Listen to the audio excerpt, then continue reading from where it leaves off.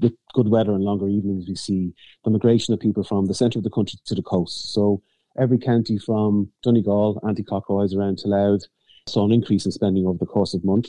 And on the contrary to that, we saw counties in the Midlands see a slight decrease in spending over the course of the month. And that's really a reflection of people being drawn to the sea, to the sands and the coasts and the coastal communities